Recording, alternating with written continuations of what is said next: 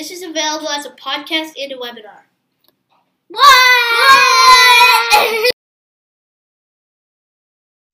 I just wanted to say that if everyone is attending the eviction class on Friday, it will be interactive. So there will be, some of you might remember we've done it with Slido that you can answer questions. So it would be easier if everyone could connect on a computer and then use your phones to answer the questions. That's all I wanted to say.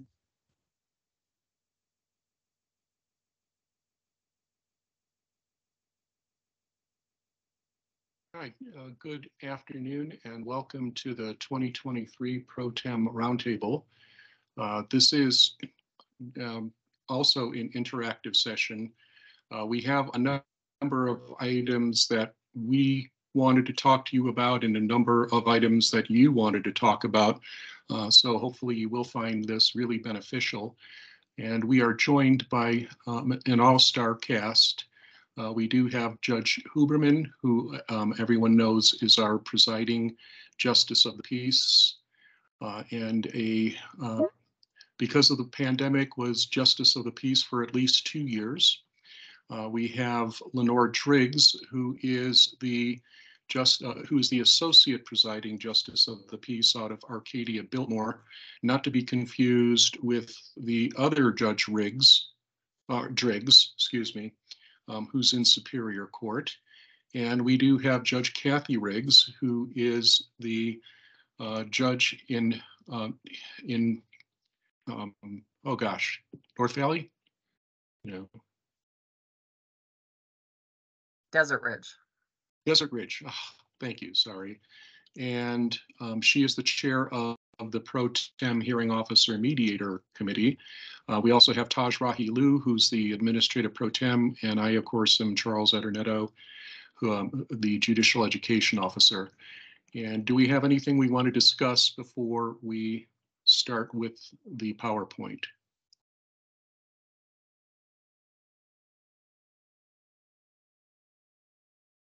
Okay. So the first thing I wanted to do was let everyone have these links to our new judge orientation webinars. Almost everything was downloaded and put into YouTube. And these are really valuable review sessions. If it's been a while, or if you're a long-term or long-time pro tem who, before we had a serious internal new judge orientation process, you might find this valuable, both again as a review or maybe something you've heard for the first time. We don't, for those of you who've done it in the last couple of years, we do 6 days of orientation, and we do spend a lot of time on some of these sessions. So you're welcome to go in and watch any of the ones that you may be interested in. And so the first thing we wanted to talk about is Prop 209, and I'll let Judge Huberman address that. All right. Good morning, all. So as all of you must know by now, Prop 209 was passed by the voters of the November election last year. It was a little bit of a confusing proposition because I think it was titled something about medical debt. And it does have a portion of it that's medical debt. But the part that affects us the most is the part that relates to garnishments. The proposition itself was challenged by a group of collection attorneys and did not go into effect right away. But then on December 16th of last year, finally, the court said that it was not unduly vague and allowed it to go into effect. So the effective date of the proposition is December 5th of 22. And what it establishes as to garnishments is that the garnishment can no longer be at a rate higher than 10%. and it can be reduced to 5% in a case of hardship. What? As you remember, it No. the previous to that, it was 25%. Someone does need to mute your microphone. Oh, that's Mr. Ramsey. I'm muting you. Okay. It was 25%, and it could be reduced to 15%. And I think most of us, I mean, obviously, if the creditor didn't agree, you needed to get information as to why to reduce. But anyone who made, if they didn't make very high salaries, it wasn't much of a stretch to find that there was high financial hardship, and we would reduce routinely the 25% down to the 15%. I would suggest, I haven't had any requests in all this time to reduce from the 10% down to the 5%, but I would suggest that if that were a request that you got, that you would have to be a little bit more cautious, as it is not, the 10% already is lower than the 15, which was the law previously. So just something to consider. Charles, we lost the slide. Correct. Yeah, I was going to put up the Oh. attachment. Okay. Do you want to talk about the attachment? Well, right. So what's happened is that I guess the idea had to do with how do we determine what provisions of the proposition went into effect on December 5th.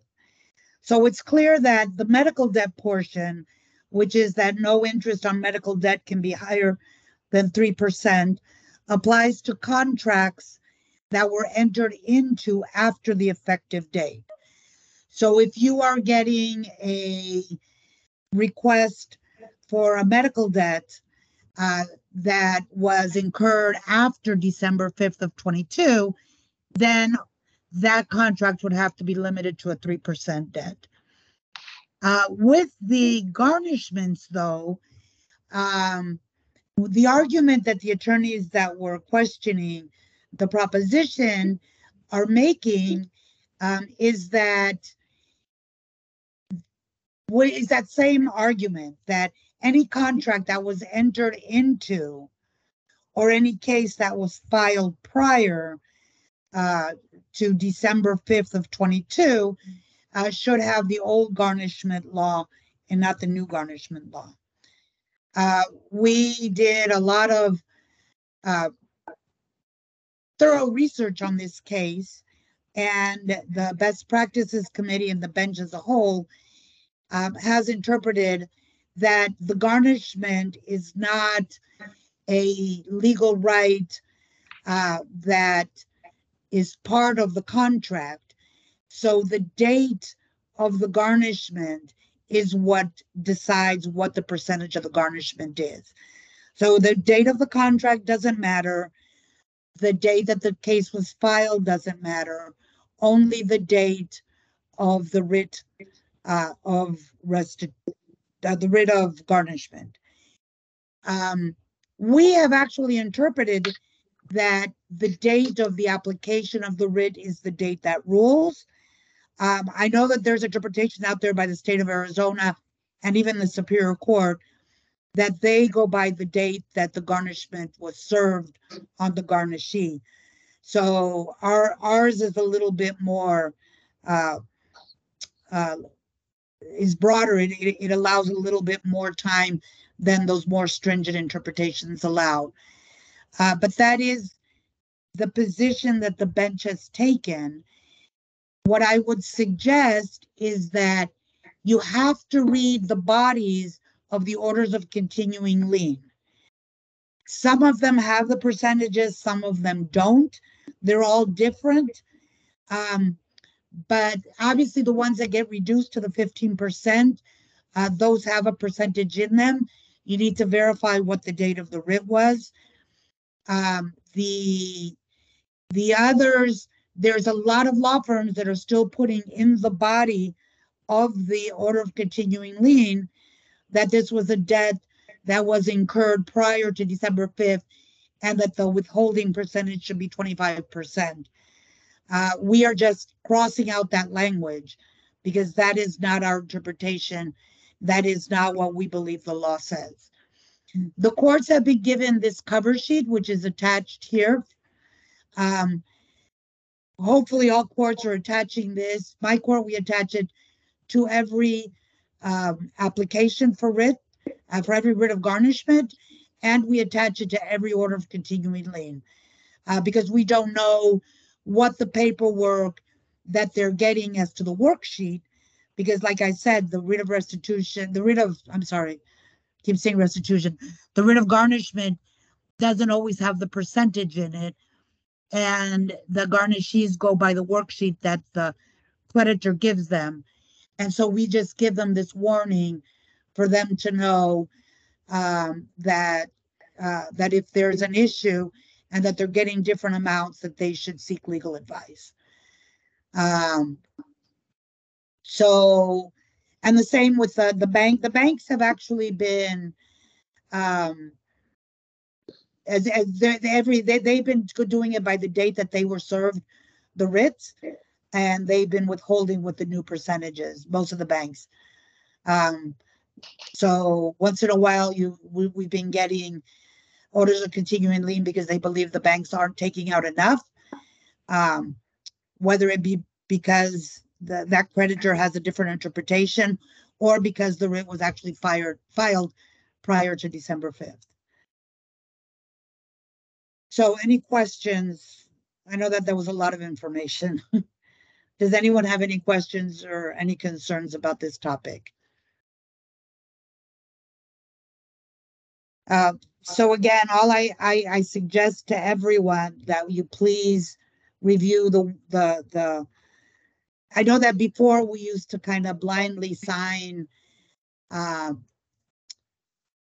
writs of garnishment or orders of continuing lien with just a cursory glance at them, but now you really have to go in and look to make sure that language about the 25% is not in there. All right, that's all I have on this topic if there's no questions. I'll just add that the reason we did that other attachment is that we don't actually have control over the garnishment forms. The garnishment forms are done by the AOC, and those forms have blanks to allow the parties to put the numbers in themselves. So it didn't really provide guidance, and so that's why we did that other sheet. All right, we're going to change gears entirely and talk about injunctions against harassment and pre-issuance hearings. Judge Riggs, did you want to talk about this one? Oh, I sent you a message that Judge Riggs, I guess, has lost her voice.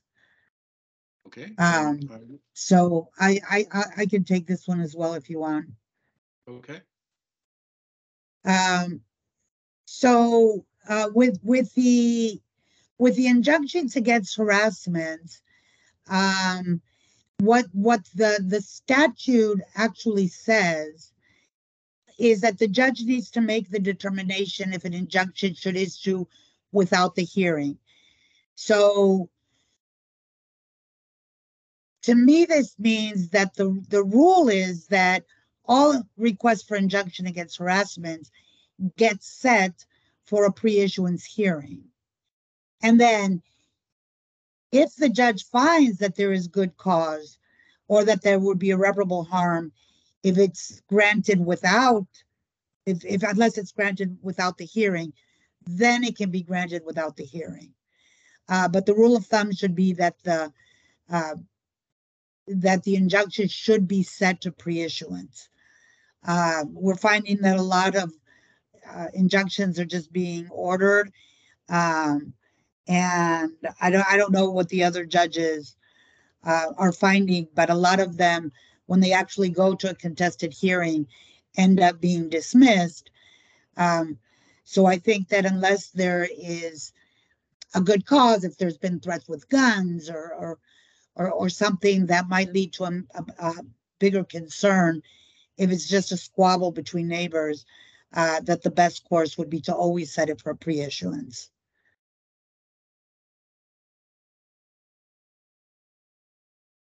Any questions on that?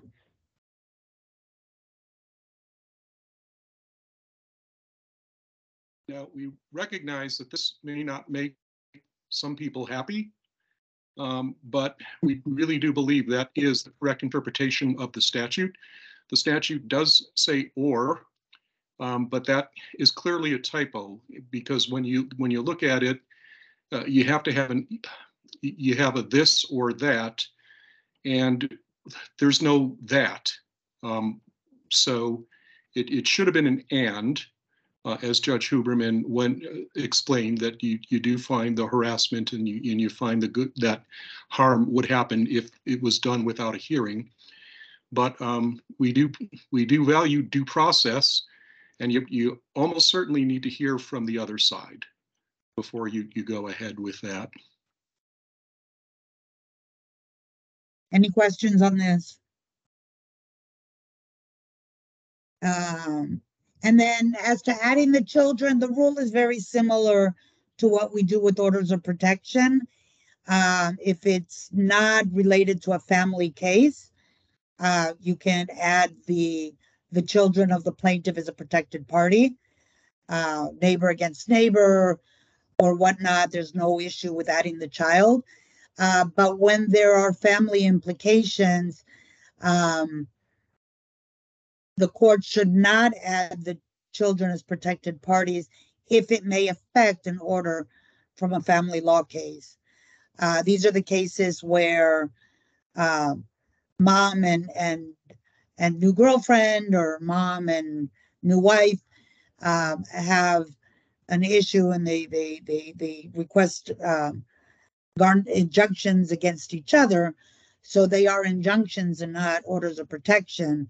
But not allowing contact with the children may mean that dad won't be able to see the children, or that stepmom has to leave the house every time it's dad's turn to see the children. And all of those things would affect the family orders. So just be a little more, I guess just ask more questions and figure out what the situation is before just adding the children into those orders. Again, normally a child of the plaintiff can be added into any of the protective orders, but just be a little bit cautious if it is one of these types of cases that may affect the visitations. And I'm going to go a step further and say, be really, really careful about any protected party and any additional person that you're going to add. And the reason I say that is, if you look at the rule on modifying and dismissing an order of protection, it says the plaintiff can file that motion. It does not say that another protected person can file that motion. So if you add someone else on an order of protection, arguably they can't even come in and say, I never wanted to be on this, so please take me off. So before you add another adult on it, find out why that other adult just can't come in and ask for it themselves. If you're going to be protecting that address and the person lives at that address, well, then they're not going to be harassed at that address because that person's not supposed to be coming to that address. You just need to be really, really careful about that. We also have this, and if you go back in our feed and listen to the presentation by Judge Polk on probate, we do have situations where children will come in and try to protect their elderly parent from their siblings because they're using this as a substitute or a getting ready to file in probate, and they want to block their siblings from having access to their elderly parent. So you need to just be really careful when you put any protected party on that. And this session is going to go really quick if we don't start getting some feedback. So do we have any questions or comments or concerns? Yes, Charles, Michael. On the injunctions against harassment, is that something then, if we're going to set everything for hearing, that they just do at the counter? Because generally what happens when I've been at court is the clerks just bring back a file and they say we have an injunction and they're sending them in. But if the practice or the policy is going to be that we should set them for hearings, isn't that something they should just do right at the counter? And So- I'm glad you asked that question, because the rules specifically say that each person who comes in to apply shall be seen by the judge. So no, And- you will do it. And the rule also says that the judge makes the determination if it doesn't have to be set for the hearing. So if you just as a blanket set them all for hearing and you have someone who's being threatened by someone threatening to kill them with a gun or something, has shot at them or whatever, that's something that you would issue immediately. You wouldn't be able to see that. So the determination always comes from the judge, not from the clerks at the counter. Okay, that's always been the standard practice. So I'm confused because that's what we always did. Was you heard them, and if you thought it was something that the other party should be heard on, you set it for hearing, whatever. But the way you said it before, you made it sound like almost everything should be set for hearing. So I'm just confused. Well, no, that's not what I said. I said that is the default, is that it is set for hearing. And then the judge can make the exception and actually issue the injunction if they feel that the victim may suffer irreparable harm. So Charles put it up. It says the judge has to determine whether the injunction requested should issue without a further hearing. So that is the determination that the judges make. What I am saying is that we've been noticing a lot, and this is not something that's just an issue with pro tems. I'm guessing, for judges, on the day that you're on protective order duty and you get 20 of these one after another, sometimes it's you might just say, okay, I'm going to issue this one, and they get issued. And we're just saying that you need to be a little bit more attentive to what you're issuing and why you're issuing it. I guess that's the way I would put it. Hey, Judge O'Byrne, this is Denise Holliday. I have Yeah, let me also just emphasize, we're talking about injunctions against harassment here. We are not talking about protection, particularly an order of protection where they live together. You can't set that to a pre-issuance hearing, okay? If you have any question about that, go back and rent The War of the Roses, not the British Civil War, but the movie, and you'll see why. Okay, if they live together, you pretty much either have to grant it or not grant it. But injunctions against harassment, they're not living together, and you probably want to hear from the other side. All right, Denise.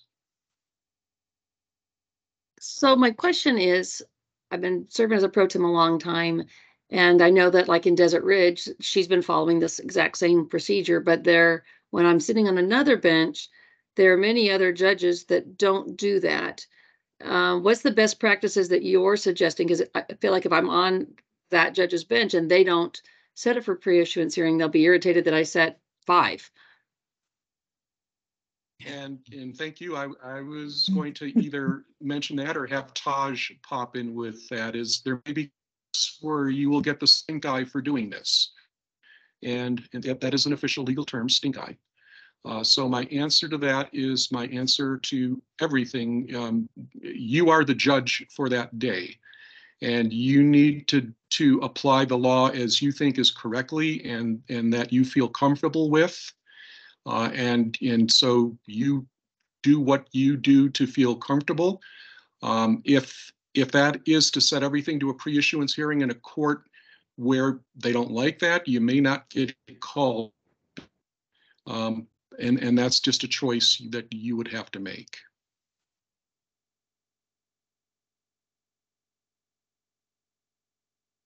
I mean, I Any guess other that's questions? a valid point, but for me, I mean, I also, when you end up issuing them in cases that may have required a hearing instead of just issuing it, most of those cases are going to be set to a hearing anyways, and the judge is going to have to resolve the hearing anyways.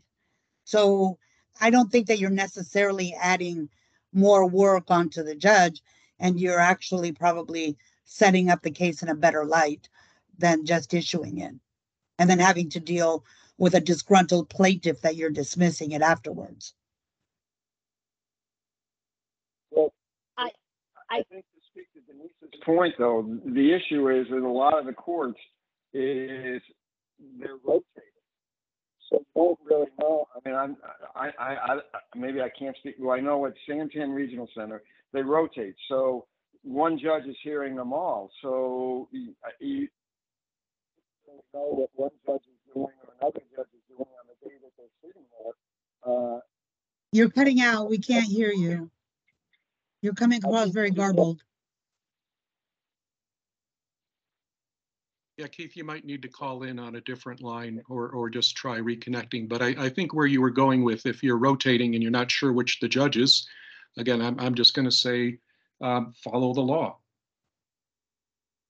I was just going to chime in and say, having had some experience with that, I think it just because it is a very difficult situation for our pro tems, trying to respect the preferences of the court and the bench that they are sitting in for, particularly when either the court staff or the JP makes it clear that that is not their practice and that is not what they want done. I think at that point, it simply becomes a matter of a decision for the pro tem whether or not they want to, well, both for the judge, whether or not they want to have that pro tem back, but also conversely for the pro tem, whether or not they want to pro tem in that court if they feel that they're going to get the kind of pushback or dissatisfaction from the judge for exercising their judicial discretion in a way that they feel is in compliance with what the law requires. So I think that's just a personal decision for the pro tem to determine whether or not that's the best court for them to serve in. Thank you. And when you're addressing the plaintiff, I mean, what I say in this situation is that this very likely does qualify for harassment. This would qualify for an injunction, but the law does require that if it's not emergent, I hear from the other side. And so that is why we're setting this for a hearing, and they generally understand that. All right, so unless there's anything else, we will move on. And we're going to change gears altogether again and talk about State versus Stowe. That is subsection I. That is getting suspended jail time for compliance with the interlock. And that is compliance with the interlock.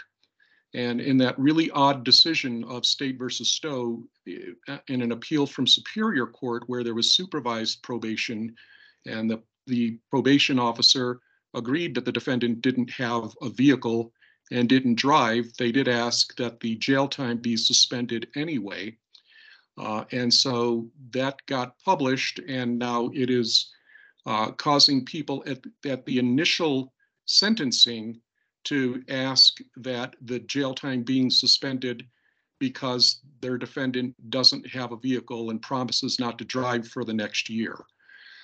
So that has created quite a bit of pushback, and it created quite a bit of discussion at the Best Practice Committee as well. And what the Best Practice Committee decided, and that best practice is attached. When you go to the packet here, there's a lot of pages in here because we put a lot of our best practices in here, and the suspended jail time best practices in here. But what the committee decided is that we're not going to do it at the initial sentencing. Keep in mind, subsection I is optional. It's not mandatory.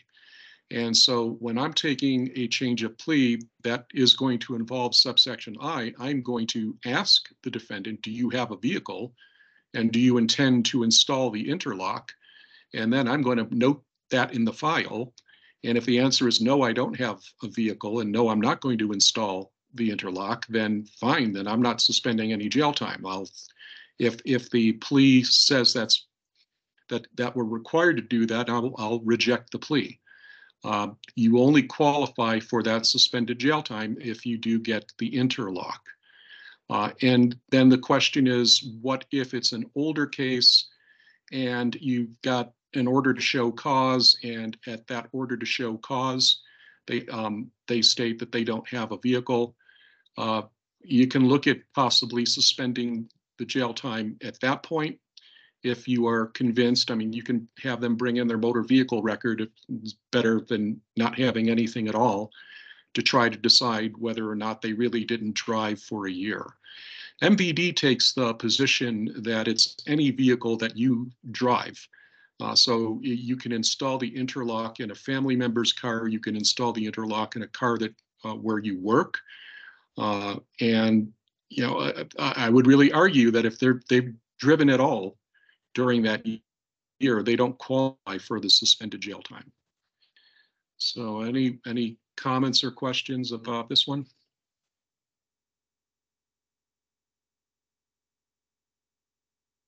How many of you have gotten pushback?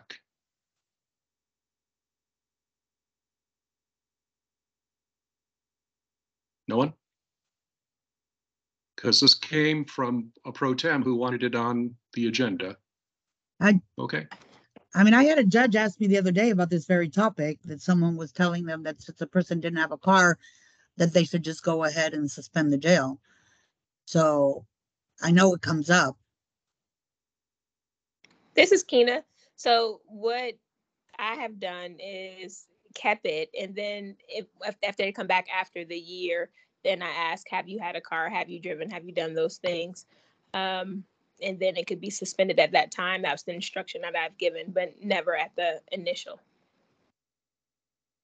Okay. All right, and this next one is just a lot of fun. When this happens to you for the first time, is, you know, as you know, we will never have the county attorney present at our arraignments. And so we will get someone coming in with a DUI, probably a simple DUI. They come in with an attorney and they demand that you have to accept the guilty plea. Well, no, you don't. I attached the special action that was taken up on one of our judges, where the judge said, no, we're not going to do that.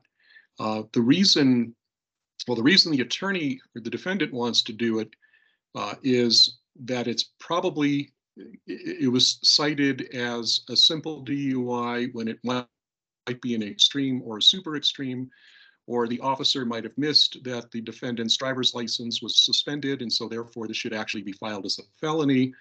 If you take the guilty plea on the misdemeanor, then jeopardy attaches, and that can never be refiled as the felony or recharged as a super extreme. So basically, they're trying to pull one over on the court. So what Criminal Rule 14.4 actually says is, at an arraignment, the court must enter the defendant's plea of not guilty unless the defendant pleads guilty or no contest and the court accepts the plea. Another thing I would say is you don't know that the victim in the case either. So that's another reason not to, why obviously we can't be forced to accept guilty pleas at arraignments because there may have been a victim. So what the Mahan versus Wismer case says is, if at arraignment the trial court ascertains the defendant wishes to plead guilty to the charge or charges without a plea, and remember, they have to plead guilty to everything, without a plea agreement, the guilty plea colloquy may be set in the future. So what you do is you say, the court will note for the record that the defendant wishes to plead guilty, and the court will set this out for a change of plea with notice to the state. This way the state can go in there and file a notice of prior conviction if there is a prior, or if this is a third, then they'll dismiss and file it as a felony. If there was a suspended license or if there were children in the car, they'll dismiss and file it as a felony. So that's how you handle that. Any questions about this one?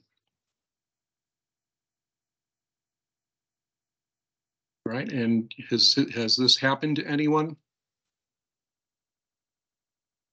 There's one law firm out there that appears to be doing it consistently now. Because I've heard of that it happened in a couple of courts.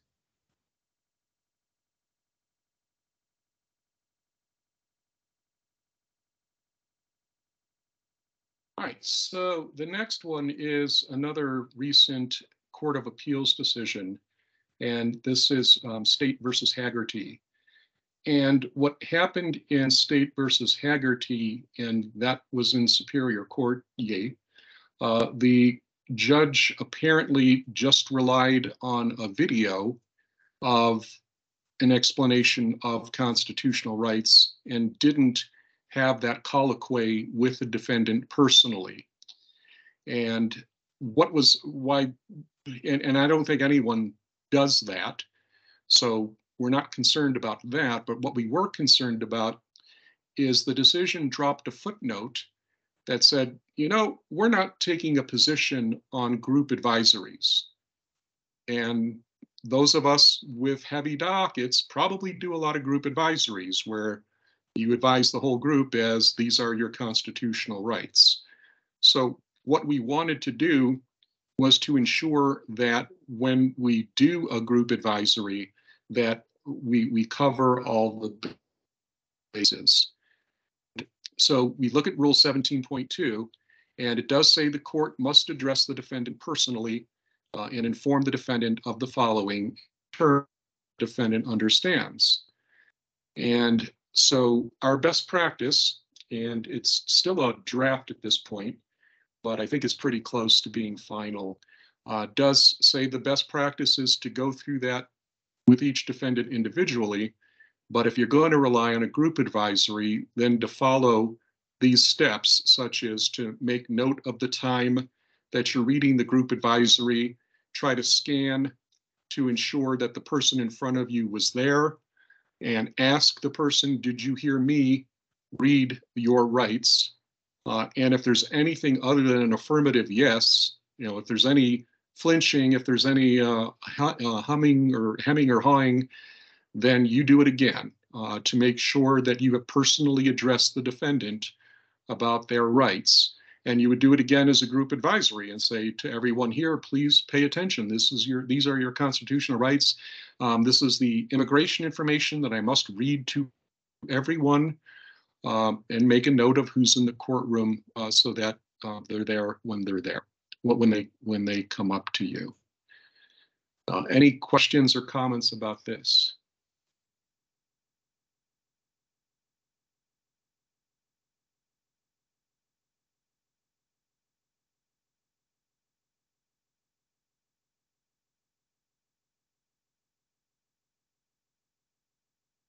All right, and we'll change directions and talk about service on mobile home parks. Judge Driggs. Okay, so with mobile home parks, it's just a little bit different. So when you're talking about the summons shall be issued on the day the complaint is filed. So meaning when they come file and get a date for the court for the eviction action with the court, then they need to have that served on the mobile home park that day. And it's to be clear that they have to come back and it has to be at least 3 days, but not more than 6 days from the date of the summons. So they're going to come here, they're going to get a date, and it can't be more than 6 days out. And then the tenant is deemed to receive that summons 3 days after the summons is mailed if personal service is attempted. So if they try to serve them in person and they can't, then they're going to mail it.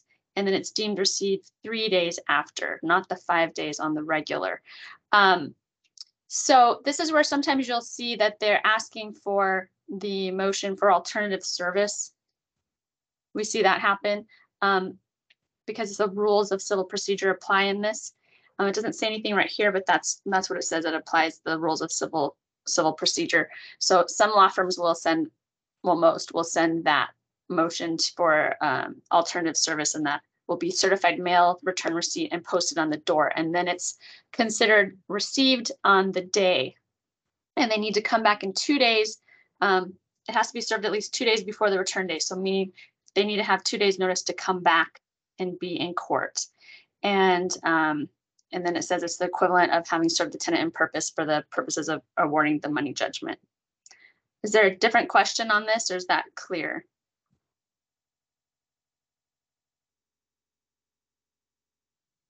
Okay.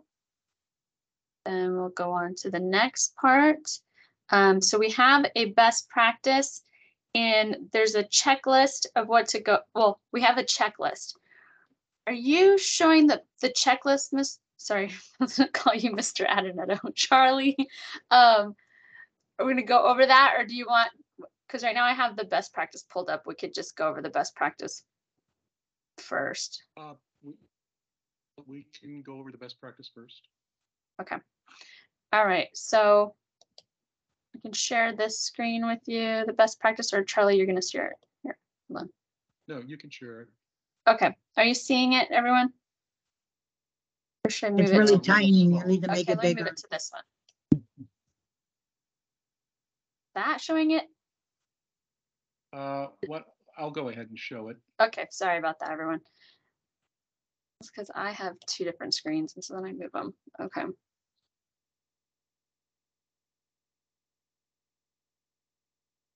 Stop sharing. There we go. Okay. You need to stop sharing. I did. All right, so with the best practice, we want to make sure that in the initial appearances and with trials that, you know, when you give the initial appearance, you're going to call the case number, and then swear in the defendant, so that anything that they're saying, it's you know, sworn to tell the truth, and so you've already had them sworn in on the record. And once you some judges will state the complaint. I always let the attorney state the complaint, and during that time that they're stating the complaint, I'm looking at service, making sure service was proper, and I'm also looking at the 5-day notice, or whichever the notice was, making sure that that's either proper, or, you know, being able to follow along on what the notice that was given. And then after they're done with the complaint, then ask the defendant how they respond, or you say, is it true? Or do you say, do you owe the rent? Or, you know, whatever the complaint was, I ask them, you know, how do you respond to this complaint, so that they can either say whether they're guilty, which I really don't like that we're calling them guilty. It sounds like a crime. I wish we could change that. Responsible, not responsible. Irresponsible, do you owe the rent? Did you do this? Or, you know, whatever the complaint is, and then let them give an answer. And so that's where, with the best practice, you have to decide if it should be set for a trial. So if they're denying the allegations in the complaint, sometimes they'll say, no, I don't owe rent. I am getting rental assistance and it's coming soon. And then, so you have to say, so you do owe rent, but rental assistance is coming. So they still owe the rent. They just didn't understand the question. They answered it wrong or whatever. But if there are some issues where they say, I owe the rent, but I don't owe this much, or I never got a 5-day notice, or so then, you know, always ask a few more questions to make sure that there is a legal basis for setting the trial. Just because they say I never received a 5-day notice doesn't mean they didn't receive it. You look at the notice. If it was sent by certified mail, then it's deemed received 5 days later. So you will say, well, it looks like it was certified mail, so it's deemed received. So you did get that 5-day notice. People don't often get their certified mail, but the laws here say it's deemed received. So you can ask more questions to see what they're saying and determine if there really is an issue. Today I had a few, like, I tried to pay the rent, but they didn't accept the rent. So then you say, well, when did you try to pay the rent? Did they try to pay it within that 5-day cure period, or did they try paying it yesterday? So those are all things that you're going to look at to determine if you really should be set for a trial. And I think when I was first learning, some judges said, well, if they deny it, you just set it for a trial. I think there needs to be more involved with setting it for a trial or not setting it for a trial. If they just say, you know, I never see the 5-day notice, you can't just decide, okay, they didn't see the 5-day notice, so then I'm dismissing because they said they didn't. I mean, defendants will tell you all kinds of things because, you know, they don't want to be evicted. And we don't want to sit here and evict them without listening to them, but we can't just say, oh, well, they didn't receive a 5-day notice because they said so and dismiss. That doesn't work either. So we need to listen to both sides and make a good conclusion as to whether it needs to be set for trial. Some issues that do come up can be resolved right there and then, and it doesn't need to be set for a trial. Because also you do remember, and some attorneys will say this, they'll say, we can set this for a trial, but then it's going to cost more in attorney's fees. Well, that's true too, but if it needs to be a trial, then we're going to set it for a trial and we're going to determine what the outcome will be after trial. But sometimes if there's ledger issues and the law firm or the plaintiff didn't supply the ledger to me, and I think that it could have been just resolved by looking at a ledger, I will reset it for a new hearing, but not call it a trial so that it can't be considered trial fees added on, because sometimes we just need to look at a ledger and determine whether what the defendant is arguing is true or not, because it can be resolved sometimes right there and then, because sometimes defendants don't really understand what they're looking at. And you can say, well, look, we're looking at the ledger and point out everything. And then they'll say, oh, okay, I agree, I do owe that. And then it's resolved. And it doesn't have to incur more attorney's fees or trial fees, or even set it for a new day and make them come to court for another day. And as a pro tem, I don't think you should worry about if the judge is going to be upset that you set it for a trial or not. I know that sometimes I think some of you might think about that. Some of you might not. Sometimes I come back from a day of meetings or a vacation, and then there's a bunch of trials set, and I'll think, did this pro tem not even look to see what these issues are? But you know, that doesn't happen that often. I did have one pro tem who was a former judge who told me, oh, I set all the difficult ones for when you were getting on Monday, you know, and he knew he was going to be my pro tem for 2 days, and he said all the trials for when I got back. So I'm like, well, thank you very little, and we used him as little as possible. But anyway, he's long gone. It was none of you guys. So any questions on that as far as finding the trial? Sometimes the attorneys will say, what is the legal basis for setting this for a trial? And I know that some judges get offended with that question, but for me, it's a reminder, like, what is the legal basis that I'm setting this for a trial? And I'll state for the record what the legal basis is. And sometimes I can tell that, oh, I was just trying to give this person, I guess, too much of a chance. There is no legal basis. And I'll say, oh, never mind. You're right. There's no legal basis. And then I'll find the reason why we need to just say, sorry, what I'm finding is you did not pay the rent and you tried, but this wasn't good enough. They didn't have to accept whatever it was. You know, there'll be times where I will find, you know, you're right. There's not really a legal basis. We don't need to spend another day in trial. So just, you know, consider all sides all the time, and you'll know when to set it for trial or not. But also don't forget that you have the obligation. The rules say that you shall set for trial if there has been a legal defense. Right, if there's a legal defense. So that's why if they ask, what's the legal defense? And you can't come up with one, you're like, oh, yeah, there's not a legal defense here, so I can't set this for trial. That happens. Any questions or comments on that? Hey, Leonore, I don't use the guilty, not guilty parlance in my eviction actions. I stopped doing that 20 plus years ago. But what I do is simply ask the tenant if he or she understands the allegations, whether it's non-payment of rent or a material breach or an irreparable breach. And if they answer in the affirmative, well, then we move forward. If they say, no, I don't understand, well, then I have plaintiff's counsel reiterate the basis of the eviction action and the prayer for relief, the relief that they're seeking. And then I'll re-ask the tenant if he or she understands the allegation, and 99% of the time after it's been reiterated, they'll say yes if they do understand. And then I'll ask them if they admit or if they deny owing rent, or if they admit or deny having committed the material breach or whatever other breach is being alleged. And usually that makes them understand a little bit better, and it takes me away from having to, use the guilty, not guilty verbiage, which, in that setting for most of them, it probably provides a negative connotation. And so to avoid all of that, that's what I do, admit or deny the allegation. As far as, every now and then a tenant will have a valid defense. For example, they weren't in possession of the premises at the time that the complaint was filed.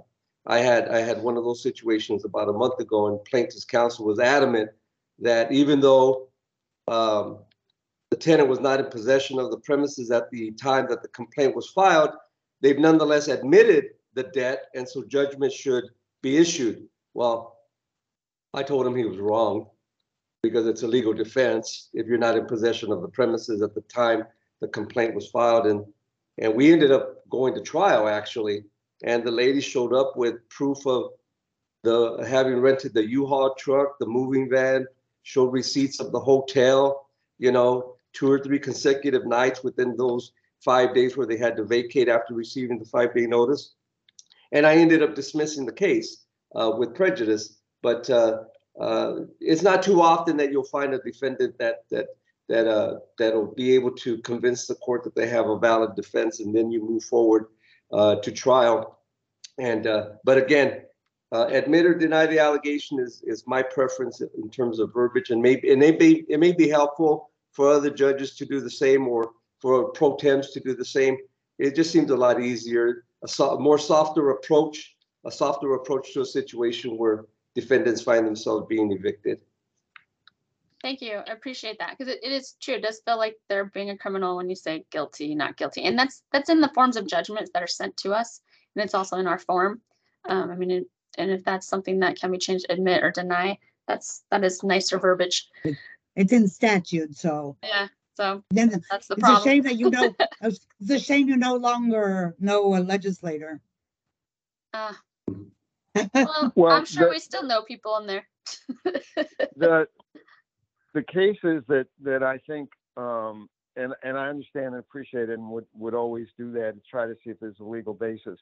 But on public housing, I try to look to see if there's any reason that you really can set it for trial, because the consequences are so great that it's not just an eviction that person's going to lose their access to public housing for 5 years if they are evicted. And so if there's not drugs or a weapon involved, and the defendant shows up and they said, I didn't sign the form right, or it's a technicality, or there's any kind of issue, I will go out of my way to set it for trial in hopes that they can resolve the issue short of the person being evicted, because of the consequence of what it is, that eviction is on person's eligibility. All right, thank you for that. And then just part of the bullet point that to ensure procedural due process when doing an eviction trial. So we just want to make sure when you're doing a trial, and it's different now because it's virtual in most courts. I know in my court, I rarely have people in person. You still just want to make sure that for the record, you're making it clear that it's a trial. I always start with the instructions on how we're going to proceed in a trial. And then we make sure that there's, the opening statement, the testimony, and then cross-examination, and make sure that everybody's heard. And then I make sure to say that, the party that does not prevail or does not win does have the right to appeal.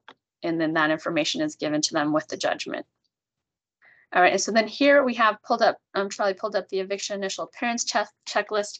I'm not going to go over every single part of it, but it's pretty clear for you. So when you first are, looking at it, pretty soon you'll get it all memorized. But all of this helps you so that you don't forget anything that needs to be done when you're looking at the paperwork, when you're you know, asking them questions, and any kind of question you have, just keep this with you at all times, because this gives you every little detail of what needs to be involved in that initial hearing and what you should be looking for. I mean, and even still, you know, this is my 7th year.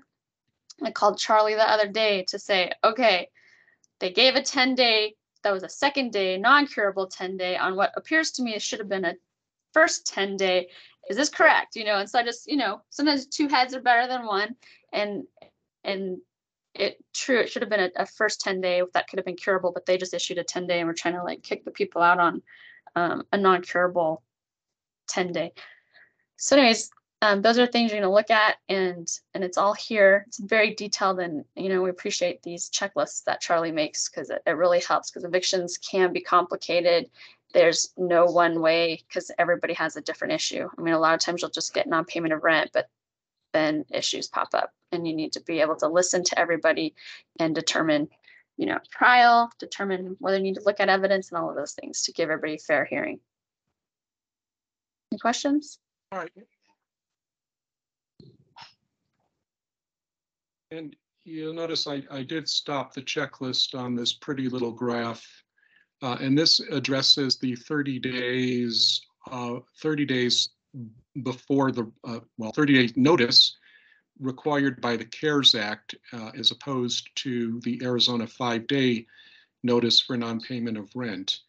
The reason I stopped on this is there was a case in Colorado which decided that you could not file the action before the 30 days.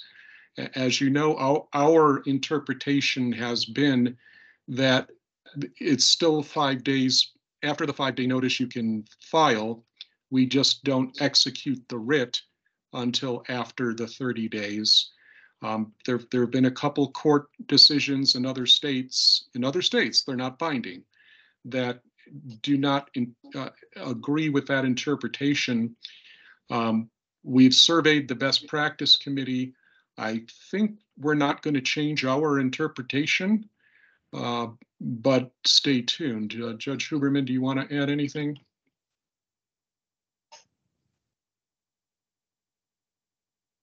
Yeah, mute. You're muted. Sorry.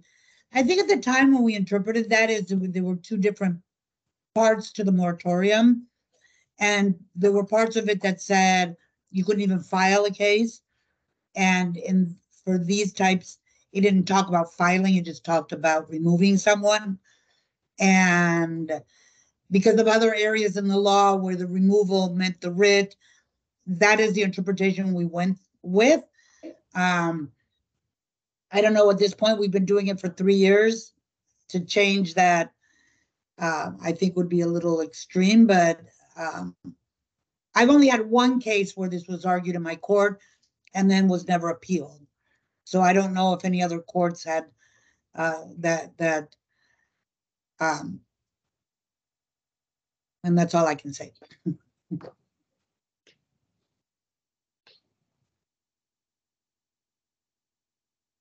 All right. And one of the pro tems did ask that we talk about calculating DUI incarceration credit. Judge Huberman? This was me. So the law recently changed, and this talks about credit only for DUI cases. So if you want to give jail credit for something else, that's fine. But it says that anyone who's going to get credit has to serve at least 8 consecutive hours for each day of credit. The state normally is adding language into all the pleas that does specifically say that in order to get credit, it has to be time actually served in jail, I think, or that someone actually had to have been booked. So the arguments that we used to get about someone being detained at the police station for 4 hours while they were investigating and should be getting credit for the day in jail go against the language of the plea, for one, and the clear language of the statute also. In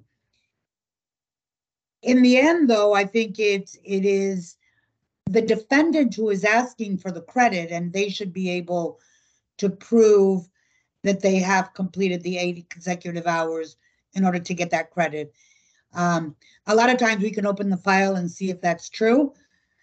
You can see what time they were booked into the jail, what time they were seen by the IA judge at the jail, and you can calculate if it's been 8 hours or it was 6 hours, but it took them another 2 hours to probably be released, and so you can think that that was 8 hours. But there's other times that, especially on the long form complaints, we don't have that information, and it is up to the defendant to prove that they do have the 8 consecutive hours. I know that back in the day, we used to have defendants that would self-surrender and then be turned away because they had a medical issue, or that for whatever other reasons that judges were giving credit for having gone to the jail even though they didn't get in. That doesn't actually contradict what this statute says, because this only talks about time served credit, not future credit. But again, I think in general, most judges have now taken the position that for a day in jail and a DUI to be valid, it should be at least 8 hours in jail. That's what my court is doing. So that's the way I'm looking at it. So I don't know if there's any questions on this.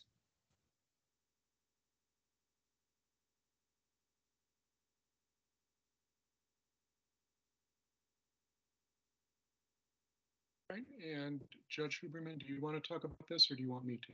No, I think you're on the committee, so I think that you would be a better person to talk about this. Okay, so guess what? Work release is coming back to Maricopa County, maybe possibly soon. When they met, they kept talking about June 30th, and then also just kind of made it clear that there's no conceivable way they'll be ready by June 30th. So it might return on June 30th and possibly not.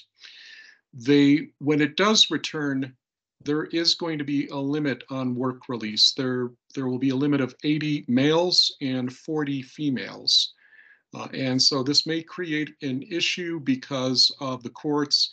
And we've done a survey in our justice courts, and I don't think at this point there are that many were holding cases to be jailed because of work release. I mean, I think we did that for a while when we thought this might happen quickly, but then as it started to spread longer and longer, it's like, okay, at this point, you're going to have to do your jail time. But some of the cities may still have a log jam of a whole bunch of people who need to get sentenced with work release.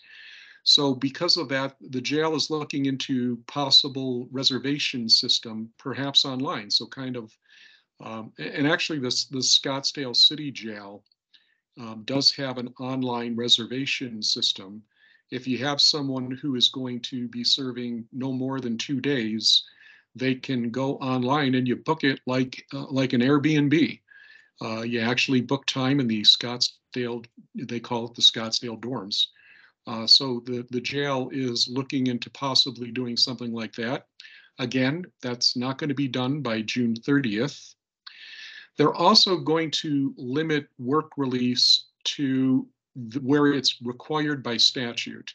So if you look at 281381 and 281382, that's most likely going to be for second offenses, where we have the long jail sentences because it's going to be after the first 48 hours. So there's not going to be work release for anything that isn't mandatory. Because we don't want to waste a bed and then have somebody who will show up and not medically qualify, the jail is going to look into strengthening the medical pre-qualification to try to avoid those empty beds. And then just a reminder, look at 281380C. You're pretty much expected to allow work release after 48 hours, up to 12 hours a day, 6 days a week. unless the court finds good cause to not allow the release and places those findings on the record. So any questions about work release?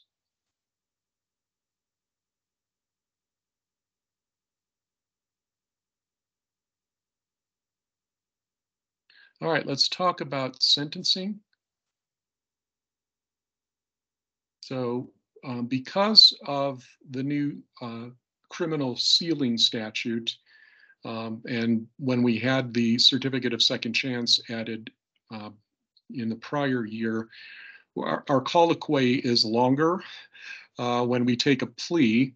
So when we do take a plea, those post-conviction rights are the right to file a petition for post-conviction relief and a petition for review.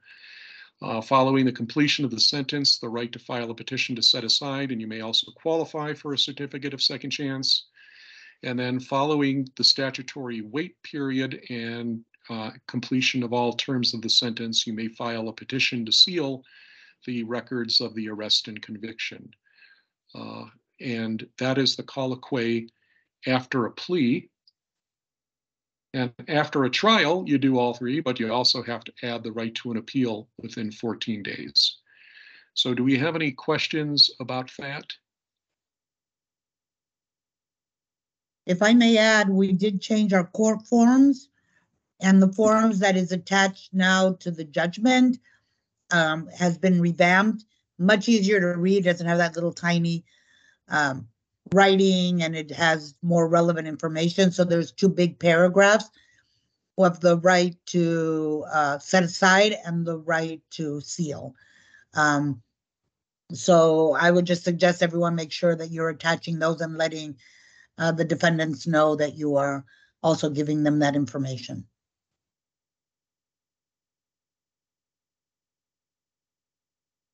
All right, and we did get a question about criminal fine mitigation. So I'll let Judge Huberman address this one. All right, so there's still in statute a lot of offenses, some civil, some criminal, but there's still a series of offenses that have mandatory fines. The interesting thing is that there's another statute that says you can mitigate the fines even if they're mandatory. So the only actual mandatory fine that cannot be mitigated is the DUI.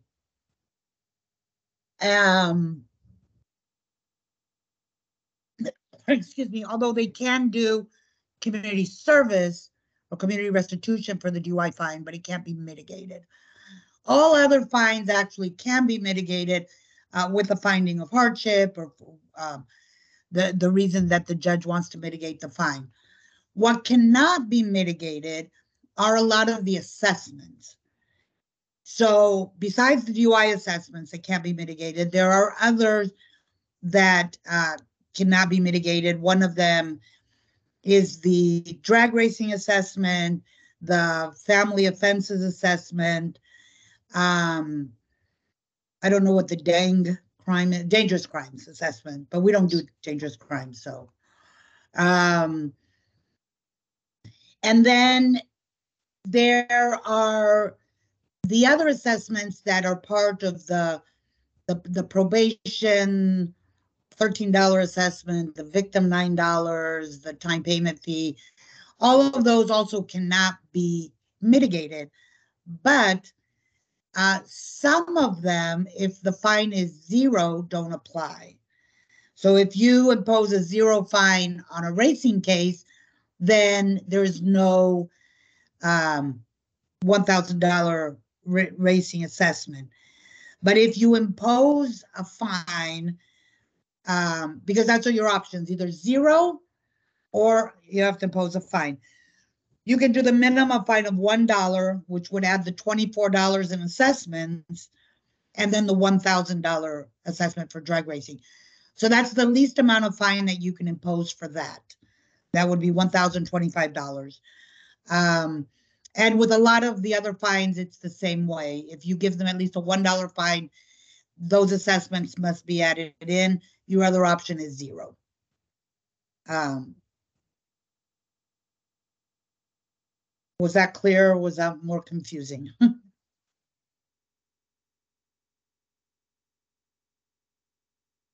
And if anyone hasn't noticed, the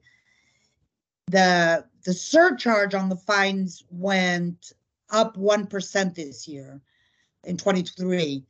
It used to be 78%, now it's 79%.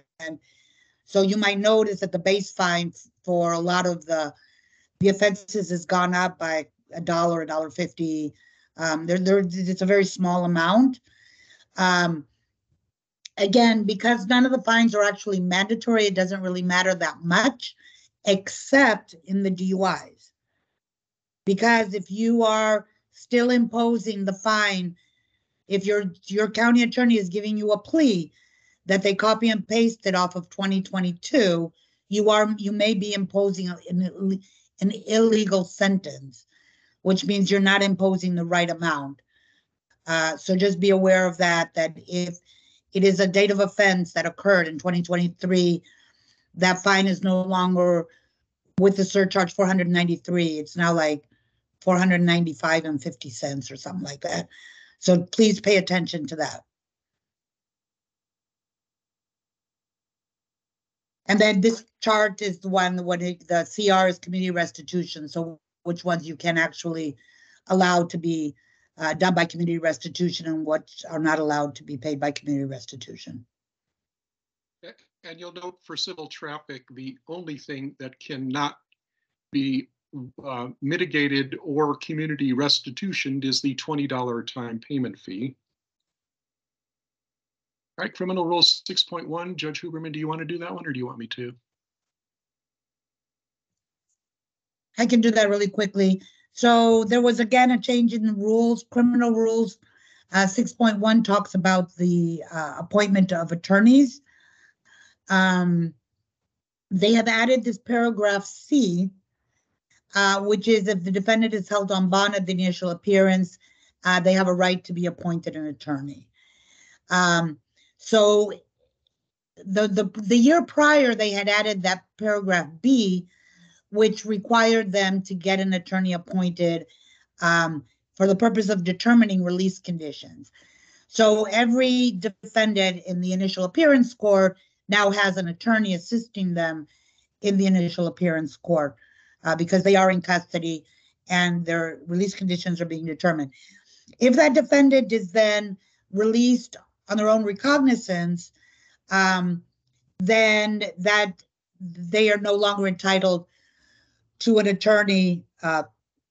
We're talking about cases that are the DUI cases or where they're facing jail time, which is the subsection A.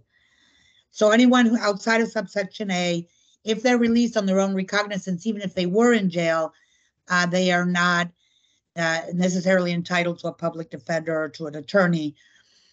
But if that person is released on bond, then they are, because they're entitled to the attorney once they're being held on bond. So once the IA commissioner holds them on whatever bond it is, if they end up posting that bond and getting out, they're still being held technically on that bond.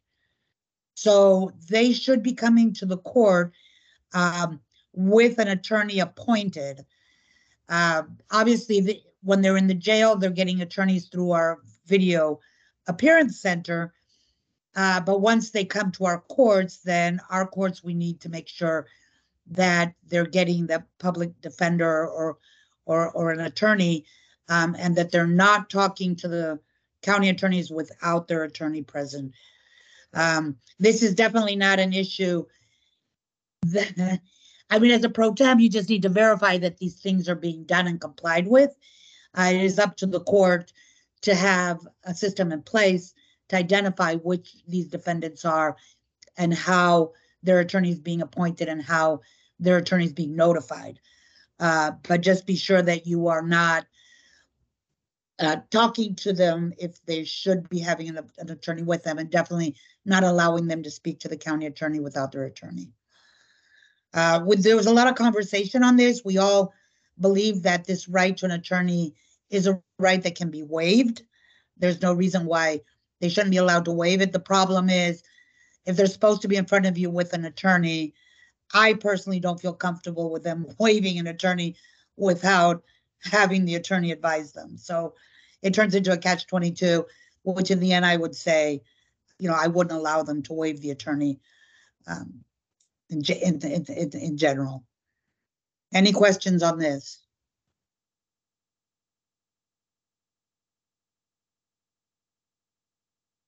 All right, we did have questions about restitution hearings. And so you want to look at 13-804. The court in its sole discretion may order that all or any portion of the fine imposed be allocated as restitution. And here's one of the things that has always concerned me is paragraph G says that the court does not have sufficient evidence to support a finding of the amount. It may conduct a hearing on the issue according to procedures established by court rule. Well, one of the reasons we have a lot of questions about restitution hearings is because there is no court rule that establishes the procedures for restitution hearings. That's one of my pet peeves and one of my concerns. But the court may call the defendant to testify and to produce information or evidence.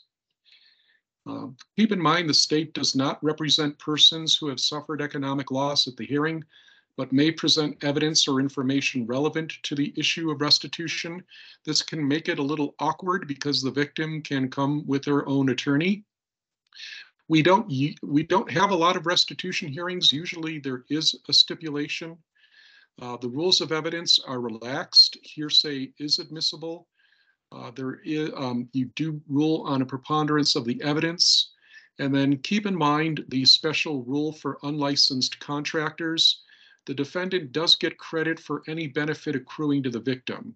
And when I first started doing this years ago, if you used an unlicensed contractor, you could get the benefit of the job and then have them prosecuted for unlicensed contracting and then get every penny back. So you would get quite the windfall. I guess the courts decided to plug that hole because then a few years ago, the Supreme Court said, no, you do get, the defendant does get the benefit of any benefit accruing to the victim. So you may literally sit there and end up counting the value of light bulbs or the value of the concrete so that the defendant doesn't have to pay for anything that the victim did actually benefit from.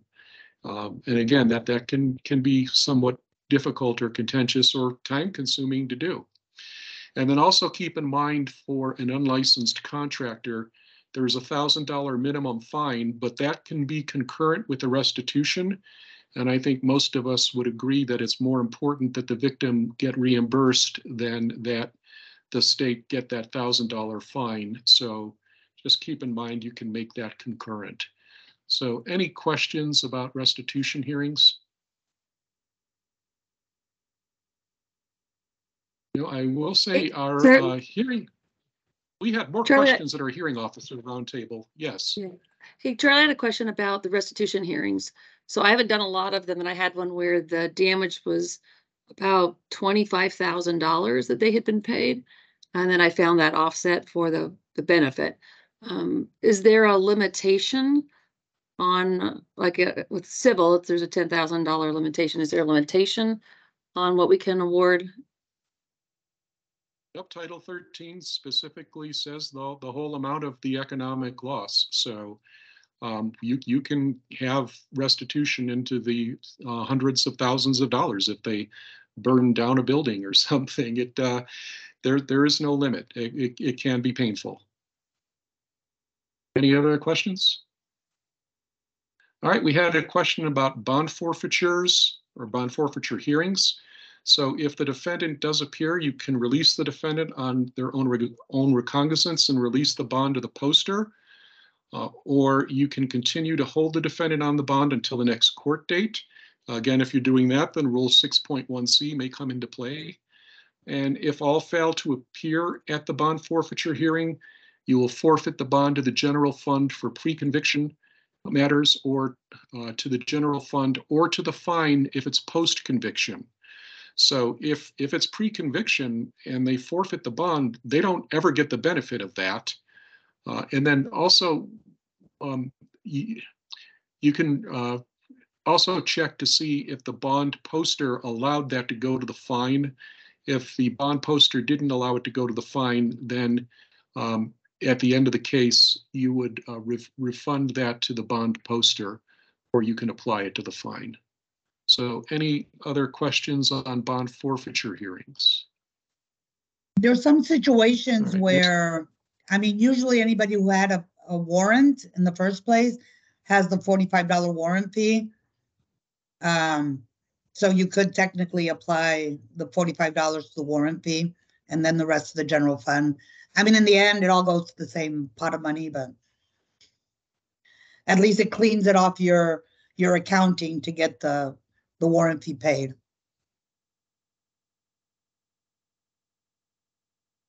All right, and we're going to let Judge Driggs talk about interest rates. Sorry, hold on. Judge Driggs? Okay, no, I'm here. All right, so we have our best practice on this, and it is looking at the truth in lending statement and what was contracted. So the contracted interest rate is the legal interest rate. So what you'll see as pro tems is you'll see in the, like maybe when you're doing EDMS, or if you do a default hearing for service by publication, there'll be a judgment also that follows that you'll look at to see if you're going to sign. And there'll be the contract, and it is often, because these are those like spot me title loans or those quick loans that people need to get when, you know, whatever it is that they need that $500. I'm guessing it's rent, but they need a small amount of money and they need it fast. So they agree to, you know, do like 204%, 180%, whatever, this huge amount of interest on this small loan. And then they don't pay it. And then these people come back for that loan like years later. And it's thousands of dollars in pre-interest, pre-judgment interest. And so that's a hard one to swallow when you have to sign, you know, $3,000 in interest on a $500 loan. But, you know, if you look at that and that's the contract that they signed, you know, so what I do is I look at the pre-judgment, I look at the contracted rate, and I will see that there'll be a date that they are agreeing to pay this amount of interest until a certain amount of time. And then I will consider that like the maturity date. And they signed that they were going to pay this amount of interest on this loan. And I will grant that. And then moving forward, I will put it down to 10% because that's what seems reasonable as far as an interest rate, especially on a judgment that is going on for a long time, or a loan that, you know, they signed and it was supposed to be a quick loan at this high amount. And I did have an appeal happen once because a pro tem did sign an interest rate on one of these judgments. He saw that the pre-interest was like $5,000, and that pro tem thought it was ridiculous. So he slashed the pre-interest to $0 and then put it down to 0% interest moving forward. And that really upset the plaintiff, the creditor, because, you know, this company said, you know, we really look at all of these loans that we give, and this person had really bad credit, and, you know, all of these things. So they appealed, and they won on appeal because there was just no reason to put it at 0% interest moving forward, and to give them, actually they gave them $100 in pre-interest. So then I had to do it again because it got remanded, so I had to give the new interest rate. So I went what we did, what we have in the best practice, which you have a copy of that best practice, and went with the contracted amount for the amount of time that they signed that they would pay, and the amount of interest they would pay on that specific loan, and then put it down to 10% moving forward. And they appealed it again, and they won again on appeal because the appellate judge said the the legislature decided that this is reasonable. This is a reasonable amount. And so what you have to think about when you are slashing interest rates is it is a contract that they signed. They may not have understood what all of that interest means. And sometimes it might go to appeal. So make a clear statement as to why you are reducing the interest rate. Read the best practice, go on that. Also, and one argument that the first appellate judge kind of said on the appeal was you could argue that the legislative intent was for a short-term loan, that this amount of interest is reasonable, but not for a perpetual loan. So whatever you do, if you're going to deviate from the contracted rate, explain your legal argument why you did that. So as far as the rest, so let's see, the interest rates now are at 9.25. So you're going to put that wherever there's something that doesn't say. So on the costs and the attorney's fees, it's going to be at 9.25. And then if there is not an interest rate, it goes to 10% per statute. If it's a stipulated judgment, leave it as it's stipulated. Sometimes you'll see these judgments come in and it says 4.25 and you wonder, is this what they decided they want it to be, or are they just that far behind on the interest rate being raised? I mean, it's been a while since it was 4.25%. So that's up to you to decide if you want to change it to the 9.25. Sometimes they send you these judgments and they just haven't paid attention for over a year and it's still at 4.25. I don't know. Sometimes I think that if they're not paying attention, then you're going to leave it at the 4.25. But Charles has said that it's our obligation to put it at the right interest rate. Yeah, So, I always move it. I always give the correct one. I sometimes think like Even if though they're I not agree. paying attention. I agree that they're not paying attention, but what are you gonna do? Right. I mean, because that's over a year. It'd be one thing if they put 8.25 and they just missed it by a few months, but 4.25, maybe they're just good with that amount. Teresa Lopez, Judge Lopez, you have a comment? No, I have a situation that I want to talk about after you finish. Okay. All right. So leave the stipulated judgment. Sometimes people look at these stipulated judgments and think, oh, that's not right. And they change it, but it's stipulated. So leave it that way. Medical debt contracts after the 12.5, it's that 3%. The lesser of the annual rate equal to the weekly average 1 year. It's complicated. Hopefully they have it all figured out for you. And again, 3% per year. All right, go ahead. Well, I guess go ahead.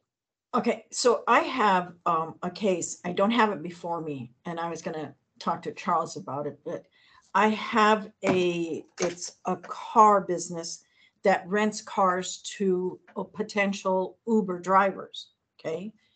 Now the lady explained that in this case, they actually owe like $28,000, but because they want to keep it in our court, they agreed to $10,000. But what's going on is that in the contract, it states if the defendant does not complete that contract successfully, that the following parts of the contract are for 2 years. And what it's saying that for every week they haven't completed the contract, they're going to charge them $260 per week. So I had one situation, they paid just I think a couple of payments. They were down where they owed $1,970.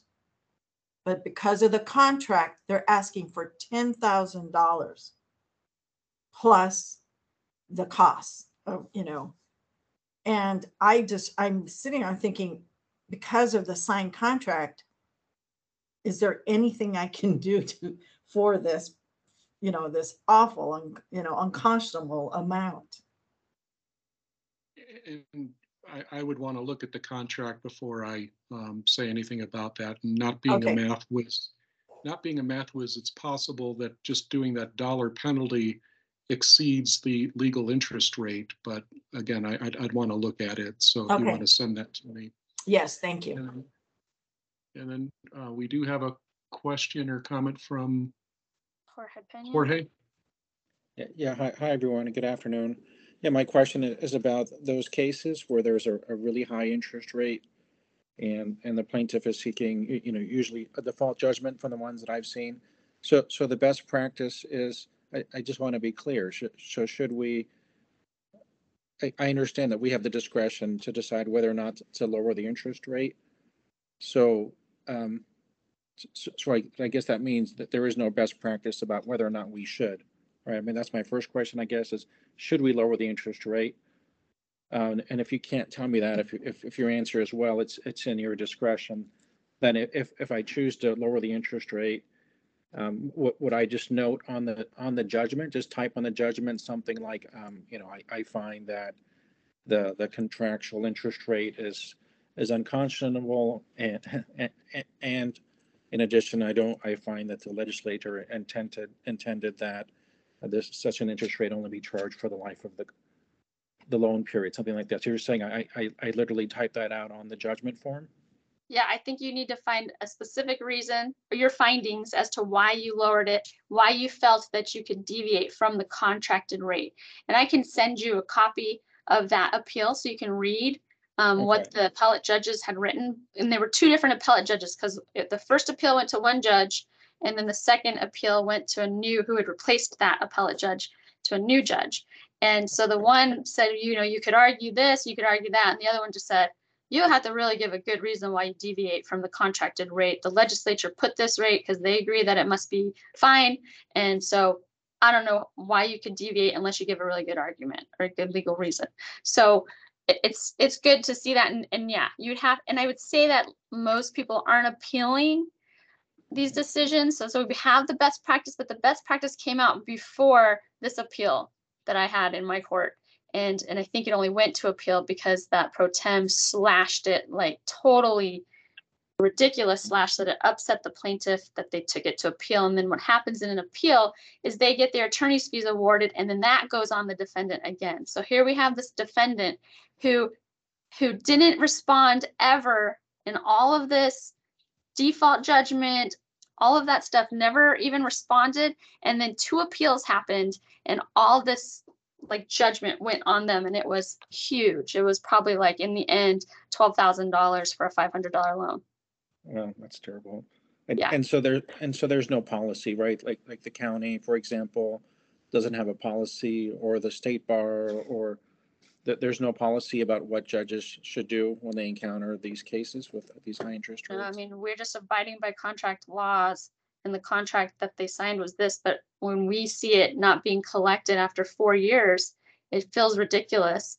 And that might be an argument also, that they waive their right to collect the full amount.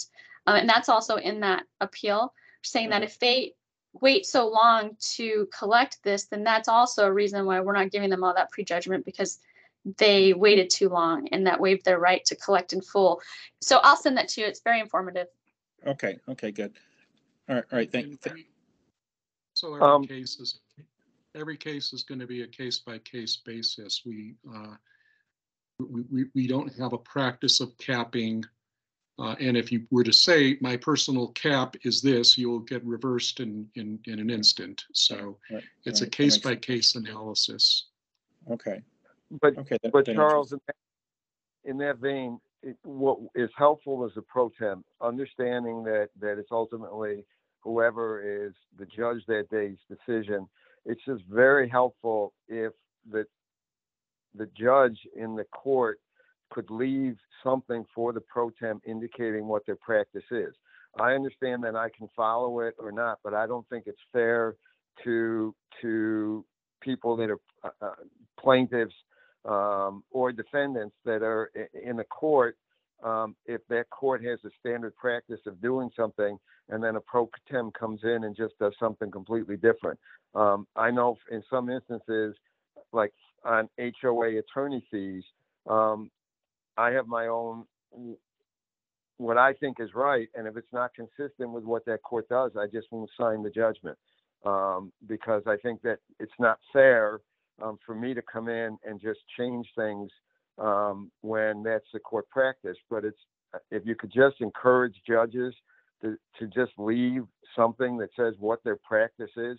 They're not directing me to do it, but I'd like to know so that I can be consistent, or just not sign the judgment or do something, and then they can do it. I think Because that's fair. it's not like it leave a backlog or anything. And I don't know that we should have that in writing. I certainly you should understand the preferences of the court that you're pro temping in, but I would probably prefer that be done verbally. Right. All right, any other questions or comments or concerns?